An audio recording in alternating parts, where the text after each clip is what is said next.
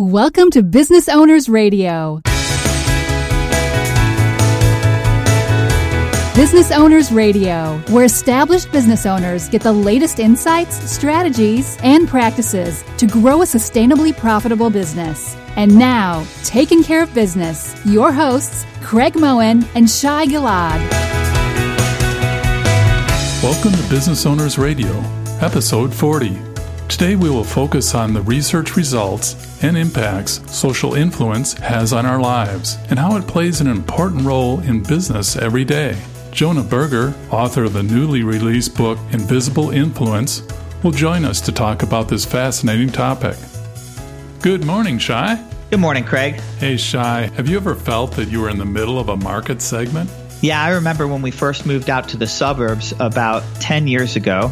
And I remember I was in this new neighborhood and there was people from all over the world. And I remember thinking about, wow, this is so great. This is such a diverse group of people. And with the exception that we were all around the same age, maybe plus or minus 5 years, I thought this is going to be really cool. And it was really cool. And one day I was driving home, and at the time I had this black Nissan Xterra that I really loved because it was kind of the truckiest kind of SUV you could have. And I had a truck growing up, and I just loved that vehicle. And I remember driving into what I thought was super diverse neighborhood and noticing that there was 3 other black Xterras on my very small block of 6 of my new friends. 4 of us had black Xterras. And I thought, maybe we're not so different. Oh, it's amazing. The shared behaviors and social behaviors and influences in my neighborhood, people have Mercedes and Prius, both.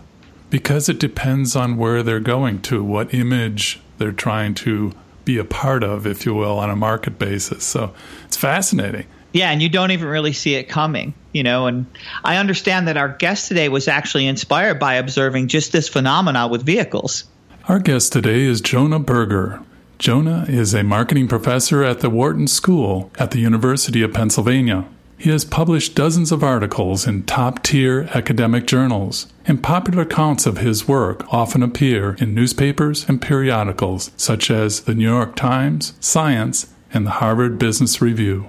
He is the author of the New York Times bestseller, Contagious: Why Things Catch On. His latest book, Invisible Influence: The Hidden Forces That Shape Behavior, provide the foundation for our show today. Good morning, Jonah. Welcome to Business Owners Radio. Thanks for having me. It's great to have you on the show today. Jonah, after launching your previous best-selling book, by the way, best-selling in this case is the New York Times bestseller list, which is a major accomplishment. That book was Contagious. What inspired you to write this latest release of Invisible Influence? Invisible Influence is really a response to many of the questions that came up after Contagious. It's not a sequel in the sense, though, that it's about the same ideas, but it's really about how influence affects almost every area of our lives and how by understanding influence and how it works, we can be happier, healthier, and more successful. And you've conducted hundreds of experiments for over many years examining the effects of social influence. Tell us about some of the results that actually surprised you. We've done hundreds of studies, as you mentioned, on everything from human motivation to persuasion. But I'll start with an anecdote because I think it's very telling for the book as a whole. A few years ago, I mentioned to my father that I was doing research in this space, and he was lamenting the effect of social influence on his peers. He said, oh, God, DC lawyers, they're all the same. They make it big, and the first thing they do is they go out and they buy a BMW. And I said, well, Dad, that's interesting that people behave the same way, but aren't you a DC lawyer? And don't you actually drive a BMW? And he said, yeah, but, they all drive gray ones and I drive a blue one. And what I found so interesting about that idea and really used that to motivate the book is a couple things. First, we do see influence sometimes. We see other people driving similar cars or listening to similar music. And in fact, if we look around in the world, there's one place we consistently never see influence, and that is ourselves. We see it in others, but we never see how it affects our own behavior, even though it does. And secondly, it's not just as simple as influence leads us to do the same thing as others. In the case of my dad's car, for example, sure, he was buying the same brand as other people, but he was buying a different color. And so when does influence lead us to do the same thing as others? When does it lead us to do something different? When does it motivate us to take action? When does it demotivate us or cause us to give up? And so invisible influence is really about trying to understand these influences and the push and pull they have on us and how we can use them more effectively. Jonah, what first got you interested in the subject? Ever since I was a kid, I grew up studying the hard science and computer science, and I love the methods that those disciplines had, rigorous experimentation, designing studies to test things, but would notice similar things going on in the social world. Would wonder why a person did what they did, why they bought, or why they behaved the way they behaved. In particular, I always found trends really interesting. Why do some things catch on and become popular, and others die out and become abandoned? And so started applying those same tools, those rigorous hard science tools, to more soft science questions. And it's been a great opportunity over the years to kind of study some of these things that we all might see in our environment, but not have the time or opportunity to really study in depth. Jonah, we would like to think we're all rational decision makers, as you mentioned, and we all do our due diligence and research the facts, and we make this rational decision. In your book, you bring out the social influence side of the equation, and as you mentioned, and how does that affect some of our other behaviors that we don't really realize?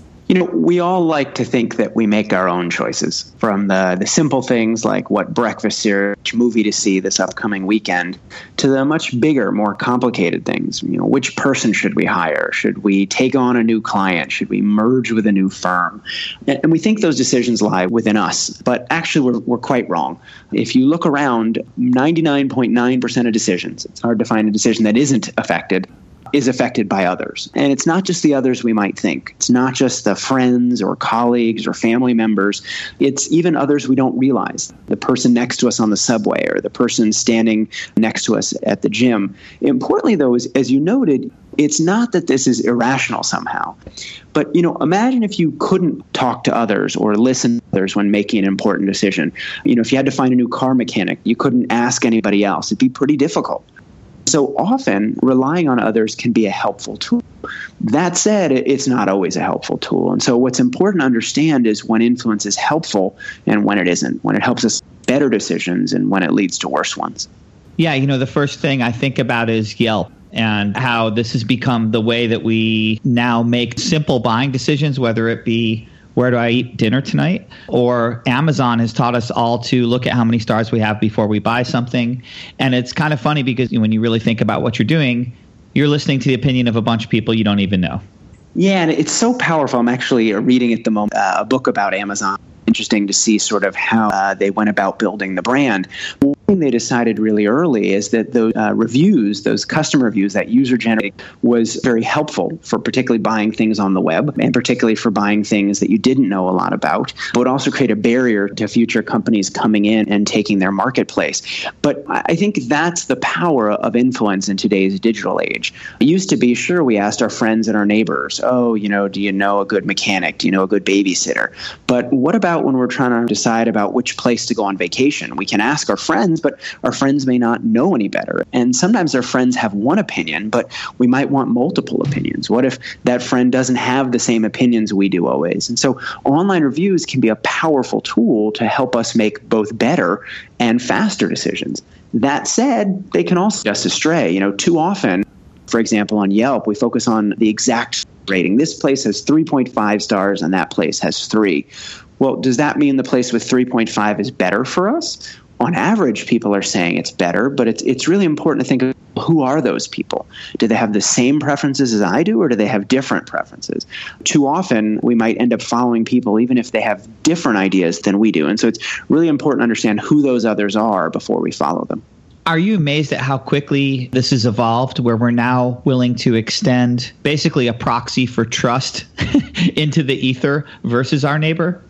Well, think about it. And I see it in both sides. And part of invisible influence, by the way, is really seeing it from a round, full 360 perspective, both the upsides and the downsides. In terms of the upsides, God, there's a wealth of information that others have. Wouldn't it be great to tap that wealth of information? Think about buying a house, for example. If we're looking at 10 different houses that a real estate agent sends us, one thing we do outside of figuring out whether we like it, well, we look at the number of days it's been on the market.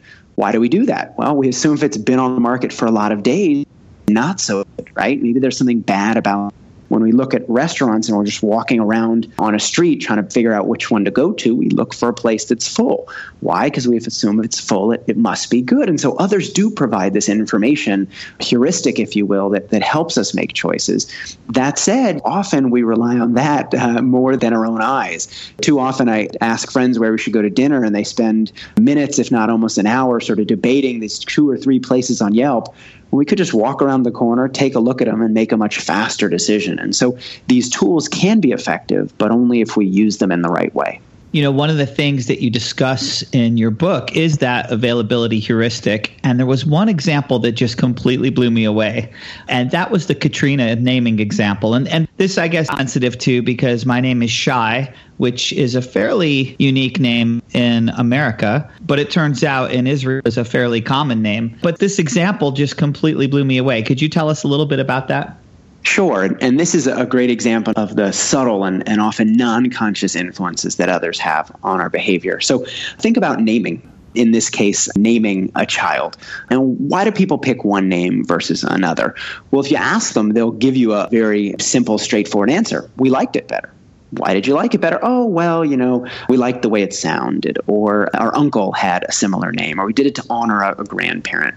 And that all makes sense. But if you look at it, naming is actually much more complicated than you might think. So we looked at why some names become popular and others become unpopular. And we looked at over 100 years of naming data, over 240 million births, which names became more popular and less popular over time. And as you noted, we found a couple interesting things. One was that hurricane, and that makes sense. You would think that after Hurricane Katrina, for example, the popularity of the name Katrina would go down. But it actually wasn't that simple. When we looked at the data, we found that K names, not just Katrina, but names that began with the letter K, actually were 10% more popular after Hurricane Katrina.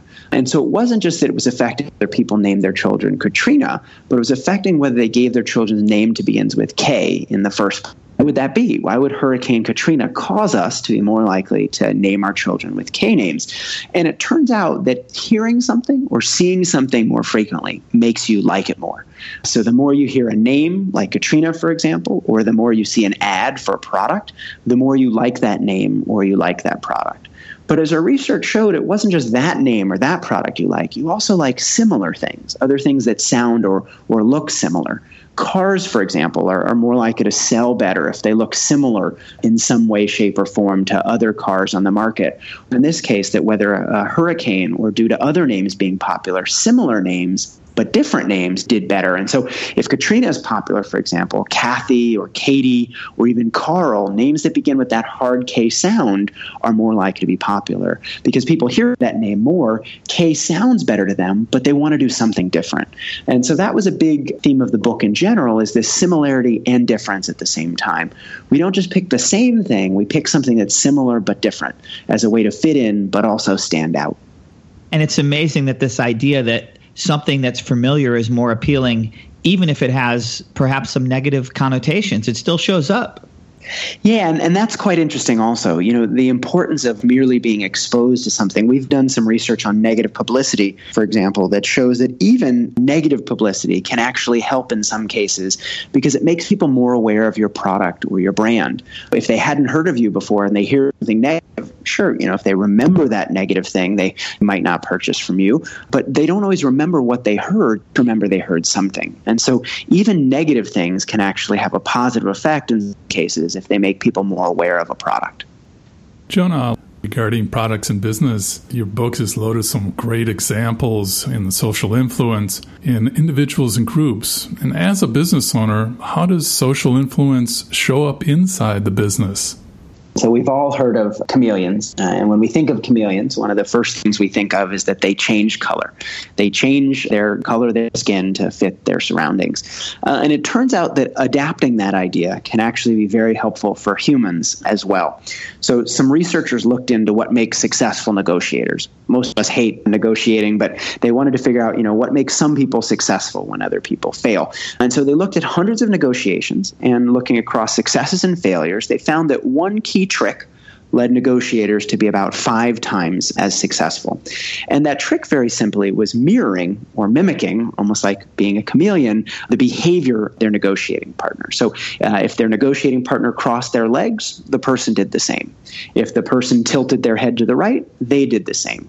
Not obviously, not in a bad way, but subtly mimicking or mirroring the behavior of others made negotiators 5 times more likely to reach a deal. And it's not just negotiators. Similar research found that a waiter, if they mimic your order back to you word for word, so if you're looking at the menu and you say, okay, I'd like a Caesar salad with chicken, dressing on the side, and a Diet Coke.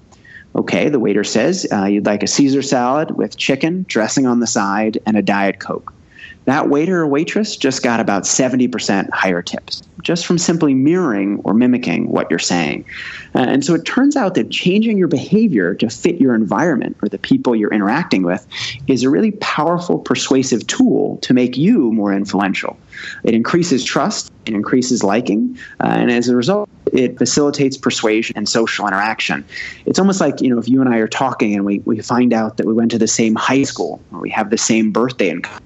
We feel like a kinship, or we're part of a same tribe. And same thing here, by doing the same behavior as someone else, by doing the same language patterns or the same accents, it makes us more successful. And so for our own sake, at the office, for example, if we're trying to be more influential, whether it's convincing a client, engaging in a tough negotiation, or getting someone inside the firm to do what we want them to do, mirroring them, mimicking them, being chameleon is a really effective way to do it. We shouldn't just listen to others, that's important too, but we should emulate them as well. And you mentioned a nice piece about competitive motivation, having a peer or someone who's close to your level being a competitive environment, but yet if they're way ahead of your capabilities, actually is a demotivator. Tell us more about that. Sure. And this is really the power of peers to motivate others. Some researchers were interested in motivating people. If you're a boss, for example, how can you get your employee to put in the extra hours or work a little tougher on a project? And obviously you can pay them, but that's often quite expensive and not feasible. You can yell at them or threaten to punish them. That also doesn't work really well. How can we get people to be motivated to take action? So some researchers looked into this, and they looked into it in a slightly different context, in the case of getting people to save energy. So they went door to door trying to get people to use fans more in the summer rather than air conditioners, or turn their temperature up a little bit in the summer or down a little bit in the winter just to save a bit of power. And they tried a few different approaches. So one, they tried motivating people by talking about money. They said, hey, you'll save a lot of money if you save energy. Another group of people, a different group of houses, they said, hey, you'll really help the environment if you save energy. And a third group, they said, hey, you'll be a good citizen if you save energy. Now, everybody liked these appeals. When the researchers asked them, they said, sure, this will definitely change my behavior. But then the researchers actually looked at their energy meters over time, and they calculated how much energy people saved. It turned out that none of those approaches worked. Talking about money, whether talking about being a good citizen, helping the environment, none of those pitches motivated people to take action. It was almost like the researchers hadn't come by. But a different approach, there was a fourth approach that was actually quite successful. Telling people that their neighbors are actually doing these behaviors, people are much more likely to engage in them themselves and much more likely to save energy. And a company called OPAP actually built on these results, $1 billion business and now probably $1 billion business around this, where they send out mail not only saying your power usage, so you used 3,000 kilowatt hours this month, but also showing you someone in your neighborhood's usage, someone who has a similar home to yours, their usage as well. And I found this was extremely effective in getting people to use less energy. And the reason, as we talked about, is social comparison. When you see that other people are using less energy, you say, wow, maybe I should as well. Maybe I should be more motivated to use energy. People have no idea if they're using a lot or a little, but comparison with others, more motivated. As you alluded to, how far behind we are, though, is really important, right? Is it okay if we're just a little bit behind others? Can we be a lot behind others? Does it matter how far we are behind? And some research we did shows that it matters quite a bit, actually. So if you're far behind, sometimes you can get demotivated or give up. So in a workplace context, for example, too often we use motivational tools where we compare people. So the person who makes the most sales this month, for example, gets a promotion or gets an award, or the best job customer service gets a reward. That works really well for the close, but it's demotivating for a lot of the people that are not so close. Right? If you're sitting there, man, that other person has 4 times as many calls I do this month, there's no way I'm going to close that gap. And so they often give up. But if you're close, if you're just a little behind, that's really where social comparisons work, right? When you feel like you can almost taste it, if you work a little bit harder, you'll get there. We actually found this in NBA basketball teams that were slightly behind at halftime, not a lot behind, but slightly behind, are actually more likely to win. Even though they had to score more points to do it, they had to come back from being behind, they were more likely to win because that small gap made them more motivated and made them perform better as a result. That's a great example. I know that business owners and CEOs of companies make major product and marketing decisions based on a lot of facts and information in their businesses, and they really have long-term effects. What role does social influence play, or perhaps should play, in the product or service they're developing and their marketing processes? One interesting question is how to market, position a new product. And I think as marketers, particularly in the startup space, but some more broadly, we think the goal is often to be different, just on how different from everybody else. Our product or service is completely different from what's out there already. We think that by focusing on difference, we'll be more successful. But if you actually look at the data, we think of companies like Google as different, but they actually weren't the first to market in the areas they were successful. They were the second, third, or even fourth or fifth to market. They didn't succeed because they were different. They actually succeeded because they adopted what some other people were doing already. Sometimes difference can be a bad thing, particularly thinking about in the technology space. And so it turns out that rather than being different, when new product, when launching something, or even pitching an idea, it's not important to be different. It's important to be what's called optimally distinct, or similar but different at the same time. And a good way to explain this idea is to think about Goldilocks. From Goldilocks and the Three Bears fame. One porridge was too hot, one was too cold, but in the middle was just right. And it turns out that the same thing is true with ideas. So if it's too different, if it's too new, if it's too unfamiliar, people won't understand why they need to use it, why they should adopt it, and they'll pass. But if it's too the same as other things, well, then they need to do something new in the first place. Right in the middle, though, is that perfect in-between, that Goldilocks effect, or just right. Similar enough to feel different, but novel enough to feel new, worth changing your behavior. And so whether you're a marketer or a business owner, it's really important to think about how to make our products and ideas optimally distinct, or seem optimally distinct. If we've got something already that's very high-tech, technology is really new, it seems very different, well, how do we make it feel a little bit more familiar? One great inventor, for example, when automobiles were introduced, people were very scared of them. They were first time, they couldn't figure out, what these new things were. How could it make people feel more familiar? So he came up with something called the Horsey Horseless, which was a fake horse head on the front of an automobile. Not only made horses feel more comfortable when that other vehicle pulled up to next to them at the stoplight, but it made other people more comfortable as well because it looked more like something they had seen before. Taking something different and cloaking it in a skin of familiarity. And the opposite is true too. Very similar, too similar maybe to what we've done already. Well, how can we cloak it in a little bit? How can we make it feel more different or more novel so people will adopt? That's such a fascinating example. And I also noticed, in talking about names in your book and the way that names also fit this idea of optimally distinct, familiar sounding. I noticed alliteration in the name of your book, and you talked about American Apparel and Brooks Brothers. Tell us about how you chose the name for your book. That is a very complicated story, and we actually spent a while on both the title and the book itself. You're right that alliteration can be useful. Just like familiarity leads to liking, the more we've heard something, the more we like it. Alliteration can often make things feel easier to say than they might be otherwise, which can also lead to liking. That's one reason brands use it a lot. That actually, though, wasn't entirely the reason that we used the title. We originally thought of a title of influenced, so with a D at the end. But some people thought it was too similar to some other books that are out there already. So we went with invisible influence to talk about the fact that we often don't see influence. But we actually did the same thing with the cover. So if you have the hardcover, you can see there's actually two covers in one. Even the hardcover book sort of has an animated cover. Depending on the angle you look at it, you see one thing or another. And the reason very simply is I think a good cover will not just tell, but show the idea of the book. And so we wanted to show that influence is literally often unobservable. You can only see it if you look at it from the right angle. And so that's exactly what we did. Depending on one angle you look at it, it says invisible influence. But if you look at it from another, it says everybody's reading it, to point out the fact that social influence often goes unobserved. Yeah, it's such a great example of this animation on your website, if any of our listeners want to actually see what that looks like. Jonah, I have to ask you, after all your time studying this and obviously learning to apply some of these techniques in your own life, what is the most important thing that you think that you've learned that you try to impress on others? In terms of the lesson that I've taken away, it's that influence is not a good or a bad thing. We can all think of examples where influence is bad. We tend to think of it as almost a four-letter word as a bad thing. There's lots of cases where it's good, but not all of them are good. And so the first step into harnessing the power of influence, and it's such a powerful tool, is understanding how it works. Too often we think about influence as just persuasion, as just interpersonally saying the right thing or doing the right thing to get others to do something. But just as often, the mere fact that we're doing something, either whether we're trying to persuade someone or not, may affect our behavior. In a meeting, for example, someone talks first, everyone else is more likely to follow that person and go along with them, even if they didn't necessarily agree from the outset.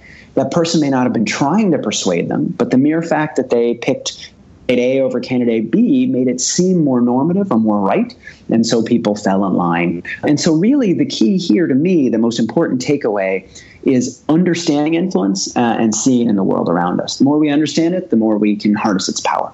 Well, Jonah, thank you for joining us today. We really enjoyed our time with you. Thanks so much for having me. Is there anything else you'd like to share with our listeners? Yeah, sure. So you mentioned where they could find out more, and Jonah Berger, just JONAHBERGER.com is a great place. You can find the book, but you can also find a lot of free resources to apply these ideas. So there's a whole worksheet for how to be more influential. There's a worksheet for motivating yourself and employees. There's a worksheet for making better decisions, both individually as well as in groups. So there's a bunch more. There are some videos and some additional tips and tricks for helping people apply these ideas. That's great. And thanks again, and we look forward to chatting with you more. Sounds great. Thank you. And we've been speaking with Jonah Berger, author of Invisible Influence, The Hidden Forces That Shape Behavior. You can learn more about Jonah as well as find links to his website for additional content on our show notes at businessownersradio.com. Additionally, Business Owners Radio and Audible.com have teamed up to offer you a free audiobook download of Invisible Influence with a free 30-day trial to give you an opportunity to check out their service. Download Invisible Influence or another free book of your choice from over 180,000 titles to your mobile device. Just go to the show notes at businessownersradio.com and click on the Audible 30-day free trial logo. Thank you for joining us on Business Owners Radio. We hope you enjoyed today's show. As always, you can read more about each episode along with links and offers in the show notes on our website, businessownersradio.com. We want to hear your feedback. Please leave comments on this show or suggestions for upcoming episodes. Tell your fellow business owners about the show, and, of course, we would love the stars and comments on iTunes. Till next time, keep taking care of business.